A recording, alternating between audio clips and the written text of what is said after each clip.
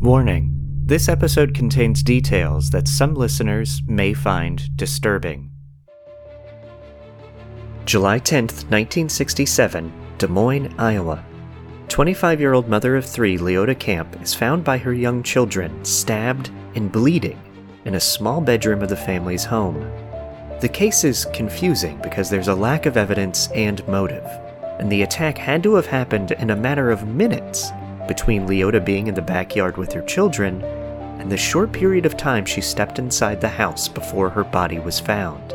The one piece of evidence that gives hope to this brutal, unsolved crime is a neighbor seeing a man driving a dark Mustang who walked up to the camp home around the time of the murder. What has become one of Iowa's most infamous cold cases, the murder of Leota Camp, still haunts her family and friends to this day. This is a study of strange.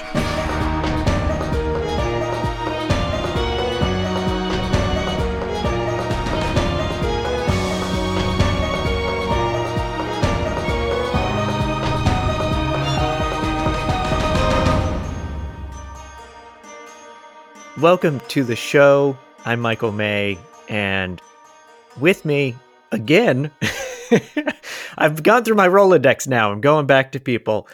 Is Bill Weirdy, a filmmaker and overall very good storyteller, I guess I'll say. Okay. Thanks. I'll take that. Yeah. I like how you say it. My name Weirdy. It makes it sound a little stranger. It fits in. Oh, nice. I didn't do that on purpose. I always question how to say your name, and I've even asked you multiple times. And so I feel like I get it right, but if that's my own inflection. It's probably Weirdy because I think it's Irish or something like that. But we always just say wordy, like W-O-R-D-Y. Wordy. Okay. Yeah. So I put like a weird in there. Okay. You're like weirdy. But see, this is what happens every time we talk about your name, though, is you're like, it's probably this, but it's your name, Bill. You should know how to say it. I've tried to look it up. I was trying to look up like family history when I was doing all my Italian citizenship stuff. And you're probably going to cut all this, but I found all these weird spellings and like a lot of them are W-H-E-I-R. There's all this like, it's weirdness. No. I'm going to keep that in. So yeah, Bill is going through a process of becoming a dual citizen, right? You're going to try to, you're working on his Italian citizenship. Which is really exciting because I'll come visit you when you're over there and drink espressos and eat some pasta. Yeah, exactly. Well, our story today has nothing to do with Italy or pasta, unfortunately. Well, remind me after. There's a great story in Italy that I would love to do an episode on. Okay. It's this old UFO one where I don't know. Well, I'll tell you about it later though. No. Now you got to tell me. Now you got to keep this. Well, I got to look it up. It's like it was like a woman who had this UFO experience in Italy where like the actual aliens came out of this ship. It's like a whole thing. It's from I think a long time ago. Maybe 16 or 1700s. It's like one of the first UFO story kind of things. Yeah. There's like drawings of it that look like those like wood block art pieces kind of thing. Yeah. I'll find the link and send it to you because I would love to. Yeah, please do. I want to do a lot of UFO episodes this summer. And on that note, people, I have been collecting some stories from people that have seen unidentified flying objects or unidentified aerial phenomena. So please continue to reach out. Send me an email at astudyofstrange@gmail.com if you've experienced one, because I am putting together some episodes for later this year. So on that note, none of that relates to our story today. This is very much a true crime cold case that involves murder and a lot of just strange mystery. So it's very much a different episode than even your last episode that you were on with A Study of Strange, which was the Ghost of the Myrtle Plantation. Yeah. So check that out if you like ghosts. But yeah, today is very different. I hadn't done a true crime story in a while that at least was like more modern because my interests tend to take me farther back in time. But this story today takes place in the 1960s.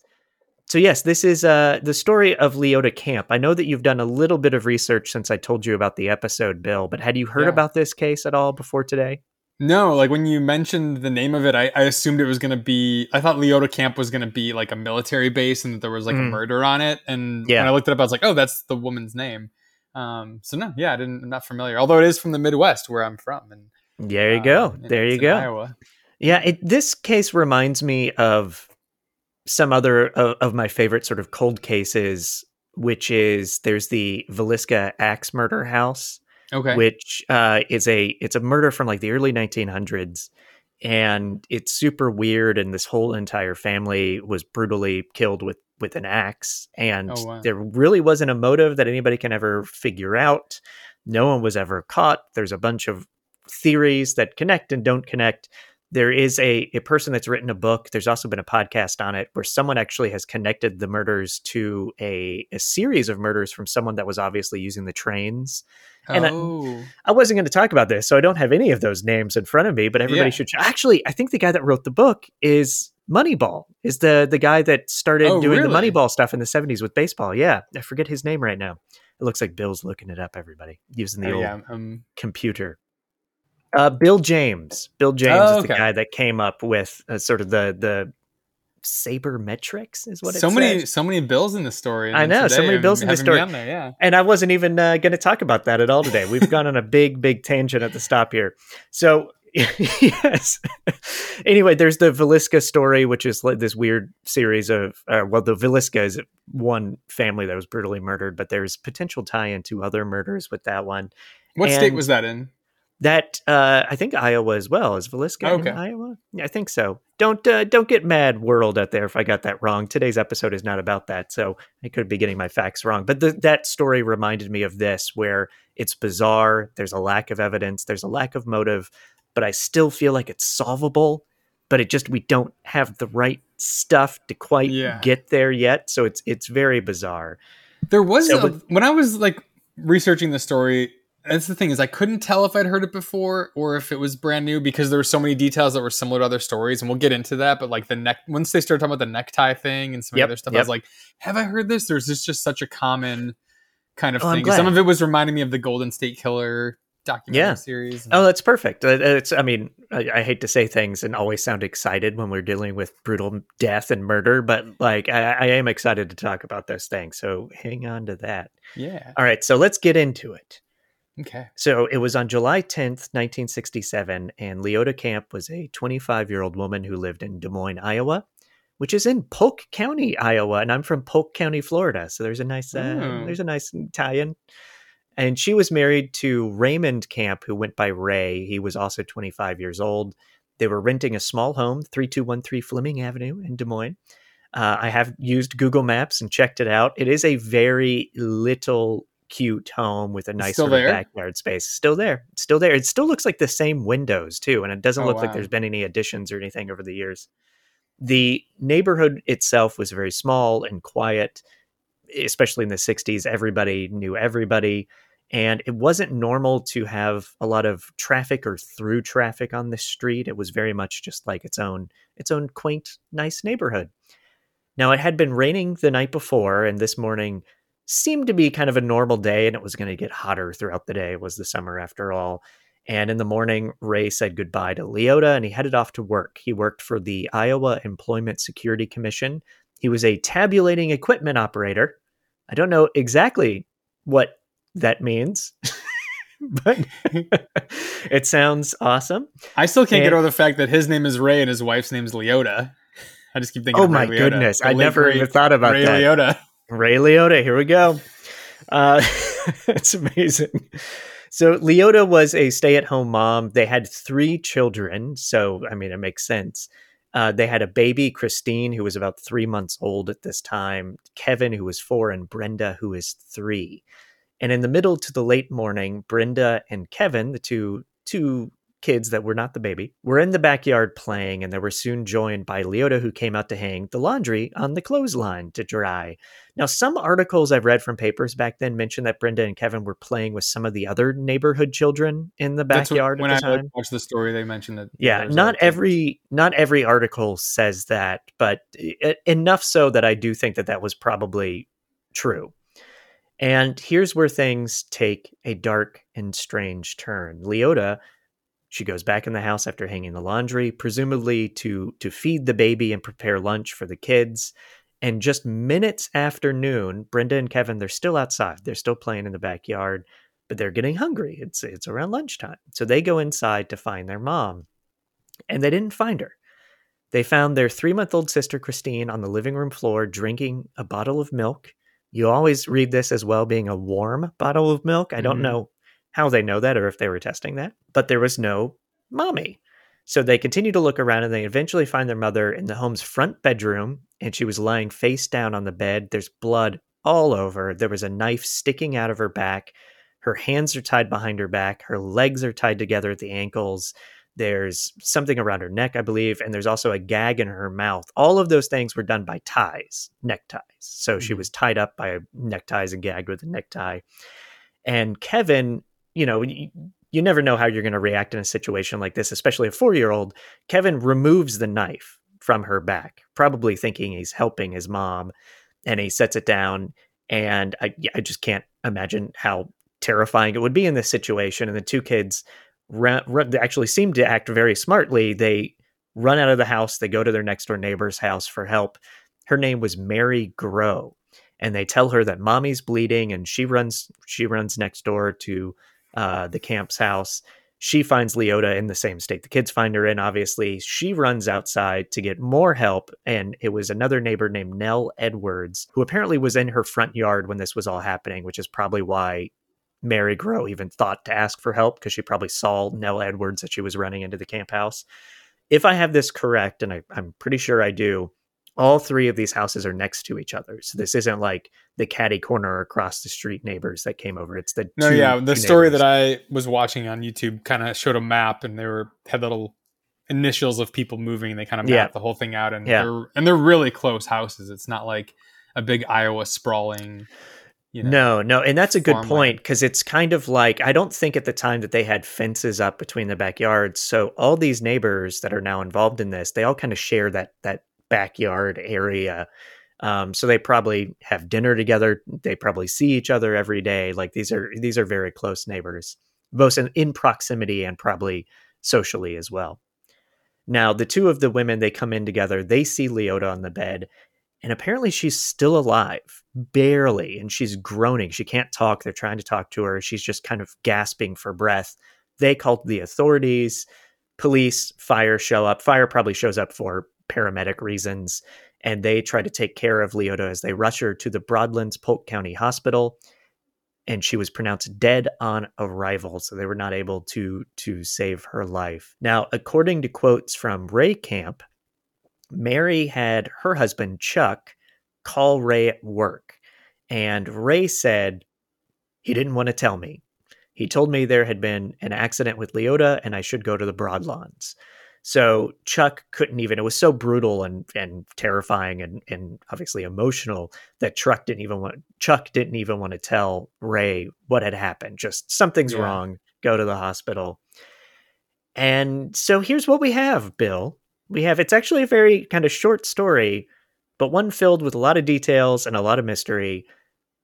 We have a murder. Yeah. And there's a woman stabbed in a quiet neighborhood. Kids are nearby, a baby on the floor in the home when this happens. Neighbors are nearby. Nell is even in her front yard just minutes after this takes place. It's a true mystery. And yes, I guess the first question that even just pops into my mind is, who killed Leota and why? Yeah. And now, did you read about the details that there was actually 2 knives? Is that stuff you want to get into? Yeah. Oh, I'm going to get into that. Yeah. Right. And that's funny that you bring that up, because you've looked at it so quickly. And I actually didn't read about 2 knives until like way into my research process. And I came across it. I was like, wait, what? What? Yeah, that one you don't normally see. So yeah, I'll get into that in a second. So the first thing I want to say though is, when there's a murder, most times you can kind of figure out motive right away, right? Yeah. Like there's a robbery, there's sexual assault, there's a husband who finds out his wife is cheating on her and decides to kill her, or the boyfriend or whatever. You can tie those motives together. That's it's almost the most important thing in investigations, is putting together the motive. There's really no motive here at all. I have my own theories. I think police had their own, which we'll get into in a minute. Yeah, so not only is there no motive that we can conclusively say, but no one has even been close to being arrested. I could not find any information about like prime suspects. We'll get into really? witness accounts. Yeah. Yeah, I was gonna say there was the witness account of the guy. There's a witness account. Is it plaid shirt or plaid pants? Yep. And the But we don't know black, who he is, and I'll okay. get into that in a second. But yeah, there's no like, oh, it's Jim. You know, there's no like prime suspect that we can nail down in terms of like name and motive or anything like that. And she was found not sexually assaulted. Nothing was missing from the home, so it's not robbery. And in my one of the first ideas I had was that it almost seems like an assassination in a way, like a hit job, but very brutal for a hit job. And also all the neckties.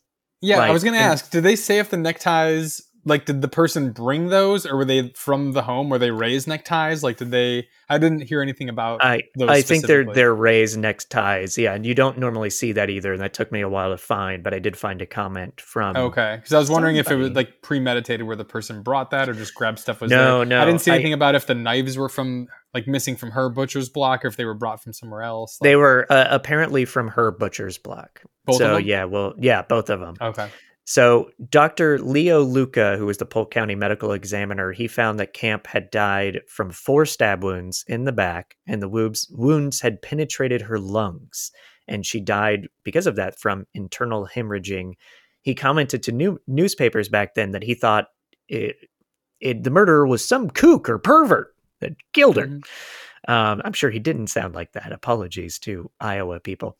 I also read that they were trying to like I don't know if it was CPR back then, but they were trying to revive her. They were on the way. On the 7-minute ride to the hospital and everything. Yeah. And she was too far gone, unfortunately. I wonder if they would have not taken the knife out, if that would have helped. Usually when you have a puncture wound, you're not supposed to take it out because it works like a plug. And if it's in her lung, I wonder if that would have helped. You know, that's a good question, and I don't know. Especially, it's only 4 stab wounds, and I say only 4 stab wounds. But like, there are other murders there's even one I'll bring up later at the end of this that happened in Iowa where someone had 22 stab wounds, and so 4 is an interesting thing, which I'll circle back to with my own. Yeah. And technically, 2 of them were plugged because the knives were in there. Yeah. So yeah, and to specify this, so Des Moines police said the wounds were inflicted by 2 different knives from the kitchen set. So there you go. One was found on the bedside, which is presumably the one Kevin took out, and the other one, the body of the knife was stuck in her back, and the knife's the handle had been broken off, which shows a lot of force. Yeah, which is an important little fact there. Now, a neighbor, I think her name was Mrs. Dowell. It was actually hard to find because I think they purposefully don't say her name normally. Told police of seeing a man in his 20s, about 5'9", wearing a white and brown plaid shirt, as Bill's already said. Some newspapers say jeans, some just say dark pants or trousers, and driving a black or dark blue Ford Mustang. He had parked sort of down the street just a little bit, and then walked kind of diagonally across the yard to the camp home. Some articles say he was a handsome fella. Some other articles say he was stocky. I heard stocky, yeah. Yep. So it could be both. They said it was be both. Was it 66 or 65? I forget. 65 or 66 Ford Mustang. Range, they said there was like louvers on the sides. Louvers on the sides, which is that inset on the door panel? I was looking at a picture. They had a picture of the car in the video. It's kind of like on a diagonal angle on the back kind of door. It's the part of the like roof that goes down from the roof to the back, that angling down. There's like louvers on that. That's hard to describe without showing you a picture. I apologize. Yeah. They had a picture in the video, but I was looking at the door panel because they had like this inset. It almost looked like gills on the side of the door. No. And then there's fins. There's a lot of like fish stuff on cars back then. There's like gills on the upper side, so not like on the door itself, but okay. Kind of. I'm trying to use my hands to gesticulate an angle for Bill because I'm not sure how to say it verbally. He's looking up a picture though, and I will have pictures of because I know louvers on. Oh, okay, those. Gotcha. Yeah. But gills are a good way to describe them. I think gills is a nice. Yeah. Well, it's like then the louvers on the back windshield are like the DeLorean style, like those like slats. Oh yeah, it almost looks like a. It's a good way to say it. I'll have pictures of appropriate Mustangs for everybody in my show notes or links to pictures, and I'll put up some photos on Instagram as well. No, that's an important distinction because you're trying to figure out who this was that went to the house. The big key piece of the witness testimony there is the Mustang, which was a very popular car. There's a lot of Mustangs at the time. So people do recognize them. They know Mustangs.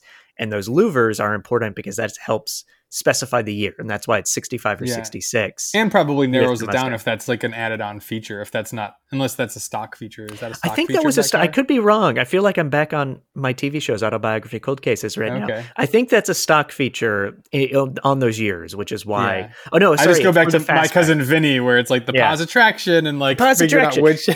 No, and actually, I should say, I think it's a Ford Mustang Fastback. Okay. Which had the louvers. So yeah, it does specify it down a bit there. So that is important. As police found out, though, there were hundreds of those cars in the area. So it actually didn't narrow it down enough. Because they did, that was the main piece of investigation, evidenciary, sort of stuff that they had to go by investigating this. So they did go down that rabbit hole. Police sound like they really researched and investigated that Mustang angle as much as they could.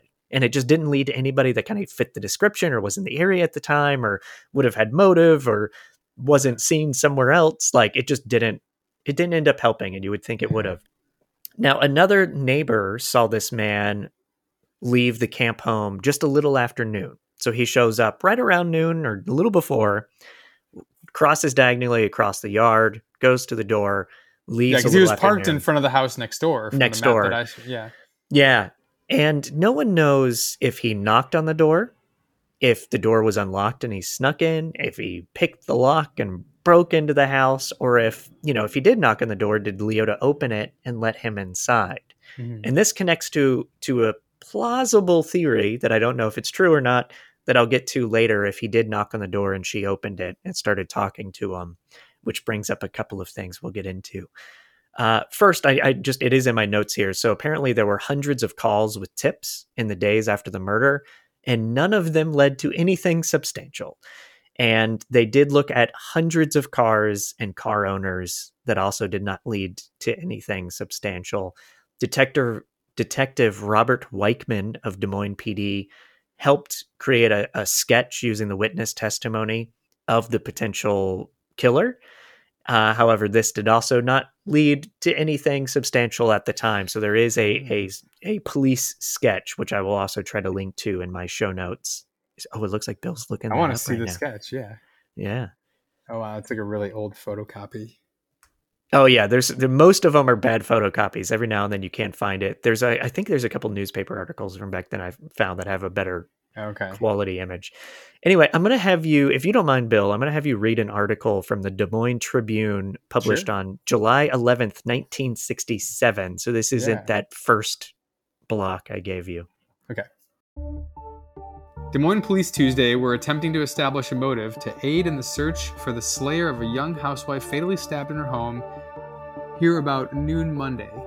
The victim, Mrs. Leota Camp, 25, was near death when a neighbor woman found her lying face down on a bed, gagged with her hands and legs bound with neckties.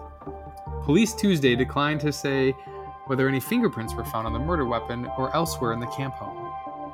Captain Cletus Leeming, chief of detectives, said evidence was still being sifted Tuesday and that no motive has been determined. It does not appear to be a sex crime, and from all appearances, nothing was taken. It's so interesting how they word things back then. It's so hard to read things. The sentences feel backwards. Anyways. It's language, it evolves and changes. Yeah. So it is always, even though it was in the 1960s. I do want to make one correction. I think you said it does not appear to be a sex crime, but he actually said it does appear. Oh, it does. Oh, sorry. I was projecting that because because she was not sexually assaulted. So I wanted to share that article specifically because of that line. Because we talked about lack of motive, and still to this day, we're not sure of it. We can't be 100% sure of a motive, but police did appear to be leaning towards a sex crime. And it's got all the hallmarks of that, and that's worthy of our attention and thinking. And one piece of evidence that does point to that sex crime motive is that she could have had this stalker type person or someone that had a sort of his eye on her with bad intentions. And the theory behind this stems from a phone call that you even mentioned to me before that the Camp family received just a few weeks prior. So I'm going to have you read this article. This is the second one I gave you, which refers to this phone call. All right. On July 14, 1967, the Des Moines Register reported that Mrs. Camp had received an obscene phone call a few weeks prior to her death. Raymond Camp told the Register his wife received the anonymous call about 1.5 or 2 weeks before the 4th of July, and that when she answered, a man asked, "Where you been?" Thinking it might be a friend kidding her, Leota told the caller she'd been feeding the baby, to which he replied, "I thought maybe you were blank," an obscene expression. Camp told authorities. He didn't want to repeat the word the man said. Their home phone number, Mr. Camp said, wasn't even in the phone book. What is that? What is that obscene expression? Because they said the same thing in the... No. I don't know. It's, I mean, I would guess something sexual is what I'm going to assume. And so they did not recognize the voice of that caller. And they talked with neighbors about it. They had told friends about it, but the caller never did call back. Now, I will be quick to point out, that doesn't mean whoever called did this. Mm-hmm. But it is interesting. It is close in time to the murder, and it does bring up some questions that will go into some potential theories that I have or you may have or people out there may have had over the years of this case.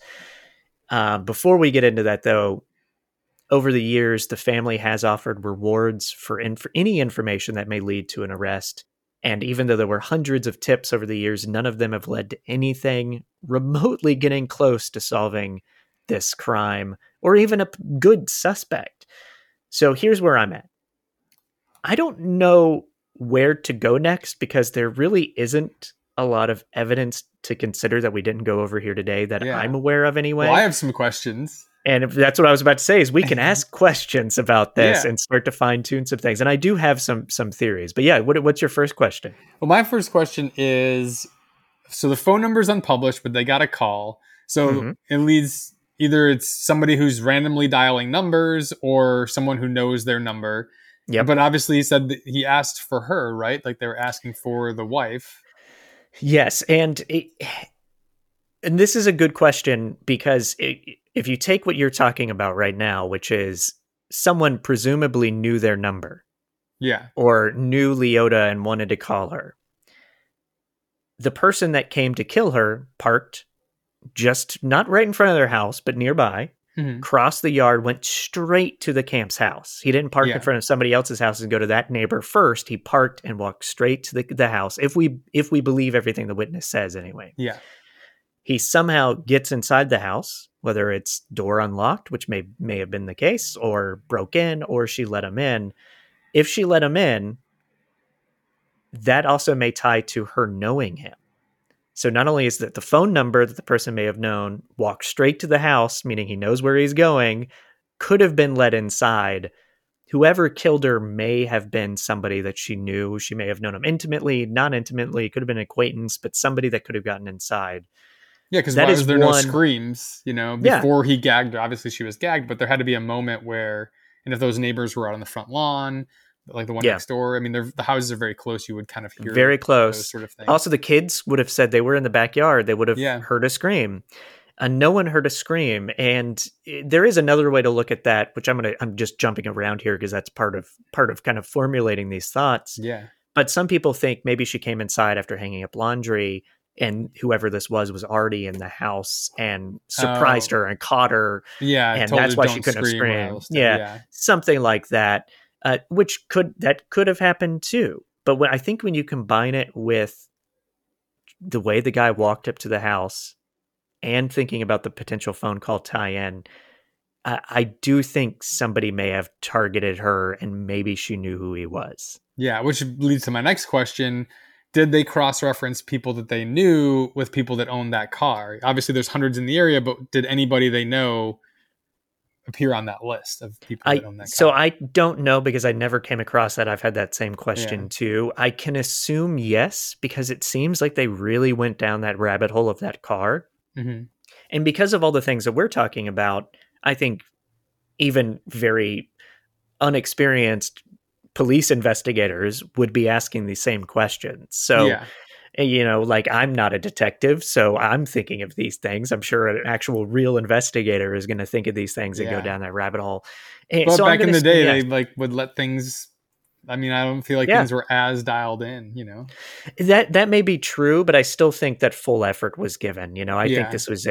this is a place. I actually read the stats of murders in the area, and I can't remember them offhand, but there were like 6 unsolved murders from the last 10 years previous to this, Okay. which that's a lot, but that's Yeah. not a lot when you consider this is, I think Des Moines is the largest city in Iowa. So they're trying their best. I really Yeah. haven't read or heard or come across anything that seems like the police department wasn't giving their Mhm. full attention that was necessary to this. And was there I, anything similar that happened in the area, like to lead towards this being like a serial yes, instance? yes. So okay, so that'll lead into something I read. Before we I'm go down that rabbit hole, though, yeah, I also just want to throw out the comment of yeah. like, what happened to the knife handle, and also point out that, I mean, back in the 50s and 60s, things were just made so much better, like built to last. Like all of my tools that I have that are vintage tools, like are still around and still running. And so the thought of like snapping the handle off of a knife, assuming the knife where it's like the blade goes into the handle and then there's like a wood handle around Hmm. it, that would take a lot of force. So yeah, Yeah, just yeah. wondering where that I, wound up. I never, that's the big thing that's been standing out to me because I never read anything that was like, oh, and the handle was on the floor or whatever. Yeah. So I never read that they found the handle. Yeah, he probably took it. I mean, if that has fingerprints on it, although they Yeah. never even mentioned if there was fingerprints on the I don't knife that think they they did found find. fingerprints. I don't Okay. think they found fingerprints. And if anybody knows more than we're saying today, please reach out to me at studyofstrange@gmail.com. I love to find out when I'm wrong or when I need to know more. So please, Yeah. please reach out, especially a case like this. This is important. This is still, I think, solvable. So if you have any information that can help lead to anything, please reach out to us or the Des Moines Police Department. And I'll have links in my show notes for that too. And Now, can you imagine someone like buying like a used 65 Mustang at auction and finding the handle like in the trunk or yeah, something? Like that's it's totally look, possible. weirder things have happened, and one of the things I was going to save till the end, but I'll bring up right now before I go into this other theory is DNA. Like, is there still stuff from this crime scene that's in possession of the police or in storage somewhere where we might be able to extract DNA from something that could lead to somebody else? Because obviously they weren't doing that in 1967. Yeah. And that goes into the Golden State stuff that we were talking about. Yeah, yeah. So here's something interesting that popped up in my research that does tie into just inkling into some of the theories that we've already briefly kind of touched on. Iowa cold cases. There's a website where you can read about a bunch of Iowa cold cases. A lot of states have websites like this because they want potential information that can help them solve things. And on Iowa cold cases, this is a relatively well-known story. Like, you can find other articles and blogs and all sorts of stuff about this case. So this is nothing new. So there's a lot of commenters. And I hate reading comments on anything because it's terrible. However, I do force myself to do it when I'm researching because every now and then you get a nugget of something that leads you down something else. And there is a commenter on Iowa cold cases that has a theory, and I think he's even written a book or something like it. I don't want to say who he is because I feel weird doing that without permission, but everybody can go on Iowa Cold Cases, and I'll have links to it so you can read about them. But this person claims that Leota was a target from an arrested person who's a convicted rapist and counterfeiter, to be specific, someone named John Mike DeBartolebin. I worked on saying his name, and now I can't say it right. DeBartolebin? I think it's DeBartolebin. And like I said, he's a convicted rapist and counterfeiter. He was arrested by the Secret Service in 1983. He died in 2011 in prison. He was found or suspected to have committed a lot of very serious sex crimes. He was not brought to trial for any murders, though he is a suspect in many murders. And his modus operandi was apparently to pretend he was a real estate agent and knock on doors, Oh. which is interesting when you think about the guy in the Mustang. Now, was he in Iowa at this time? Did he drive a Mustang? I don't know. I can't find out those things. The sketch of the potential criminal does appear to be somewhat similar to Debartoleben. Can you look up DMV records? Is that something people can do? To a certain extent, yes, you can. I have not done that myself, but there is a way to do that. And he is a suspect in another Iowa cold case from 1969, a Dorothy Miller, and Miller was found raped and stabbed 22 times in her home in Des Moines County. So there's no direct tie to Debartoleben to Leota Camp that I can find outside of this commenter who's done his own interesting research.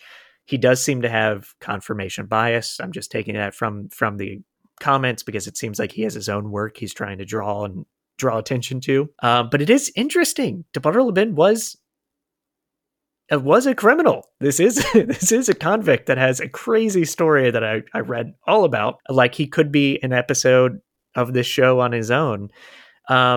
And just the idea of like this, someone knocks on the door, they're a real estate agent. Hey, I'm interested in buying your home and selling it. Or are you selling the home? Or, all those different ways that you can knock on a door and get somebody to trust you right away. Yeah. And that brings up something too. I meant to mention this earlier, talking about all the theories, but the reason there may not have been sexual assault is because the kids came in the house. And that could have scared him off. Or he heard the kids in the backyard and was like, oh, wait, there's too many people nearby. I thought it was just the baby, because he would have seen the baby. But like, oh, give the baby milk, leave the baby alone. So I think he could have been interrupted by the kids and ran out of the house. Yeah. Or he could have, if she was struggling and he had to stab her beforehand, that might have led him to then try to flee early. Like maybe he was planning to do it, assault first and then murder. Possibly. Yeah, that's a good question. But yeah, Debartoleben, since he's a suspect in this person that was sexually assaulted and stabbed in Iowa 2 years later, it's an interesting connection. It's no more than that, but it's an interesting connection. Yeah. Now I want to know what kind of cars he had registered in his name around that time. If it was even his name, if he's a counterfeiter, he might be also, able to. Yeah, me too. Identity. That's definitely worth looking into. So I have all these other notes, Bill, but a lot of them just already kind of comment on things that you've brought up. Just to kind of debunk it right away, not a lot of people, when there is a murder and it involves a spouse, the first suspect is always the other spouse. Mm-hmm. And to me, Ray does not seem like a suspect at all. Well, I'm sure they could confirm he was at work too. They definitely were. They were literally punching in and out, and yep. They also called him at work, so he wasn't there. Did he hire somebody to kill her? He seems like a very loving father. The family are all still close to this day.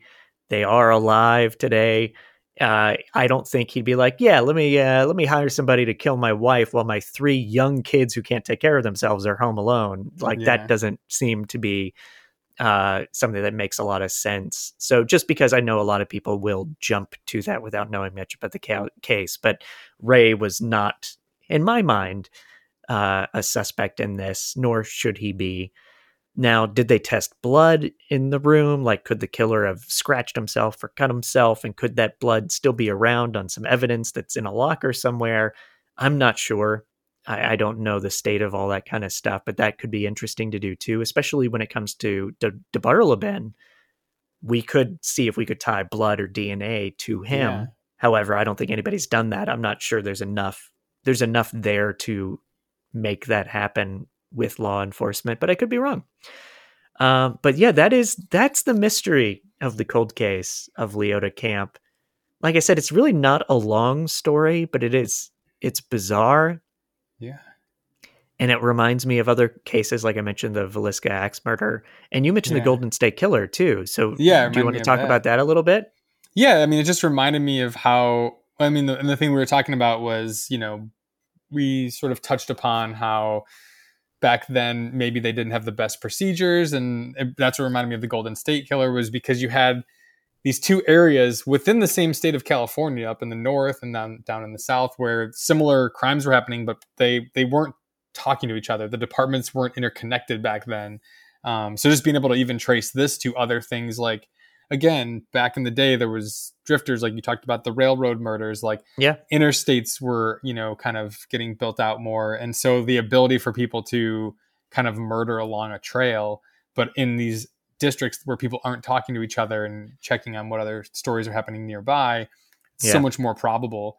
If you ever do a Golden State Killer episode, by the way, you should have my mom on, because she was living in Sacramento when that was going on. Like, I remember we were talking about the show, and she's like, oh yeah, I was living there when that was happening. I remember like all that stuff and like all the craziness of like what was going on. I was like, I didn't know this. And then recently she's been talking about how all she wants to do is start a podcast and how do you do it and all this stuff. So she would just go nuts to be on. I'm sold. Let's do it.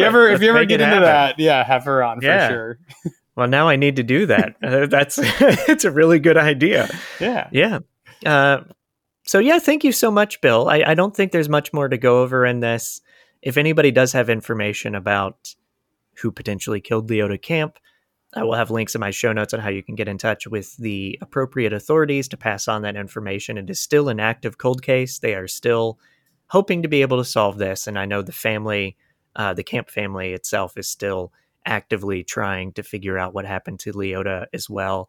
It's a very sad story. It's very brutal. It's very terrifying. And, by sharing something more modern, which has not been my usual type of episode, I do want to say the part of the reason why you want to explore stories like this is you never know what may lead to actually solving it. So take an interest in things like this if you're into true crime, everybody.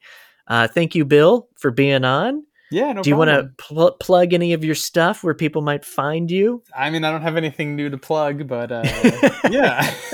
If we get the movie made, we'll have to do an episode on some real life vampire stories. Absolutely. Get into that. All right. Well, thanks a lot, Bill. I'll talk to you soon. Yeah, no problem. And that's our show. Thank you so much for listening. Thank you to Bill Weirdy. Please support the show by following or subscribing wherever you listen to podcasts. And if you can take a moment to leave a review, that would be much appreciated. You can also support the show by checking out our Patreon account, which you can find through our website, astudyofstrange.com, where you can find exclusive additional content, episodes that are unedited, and all sorts of fun goodies there. We have some more true crime episodes coming up in the near future. So check back often. You can follow us on Instagram to get updates on releases. And that'll do it. Thank you, and good night.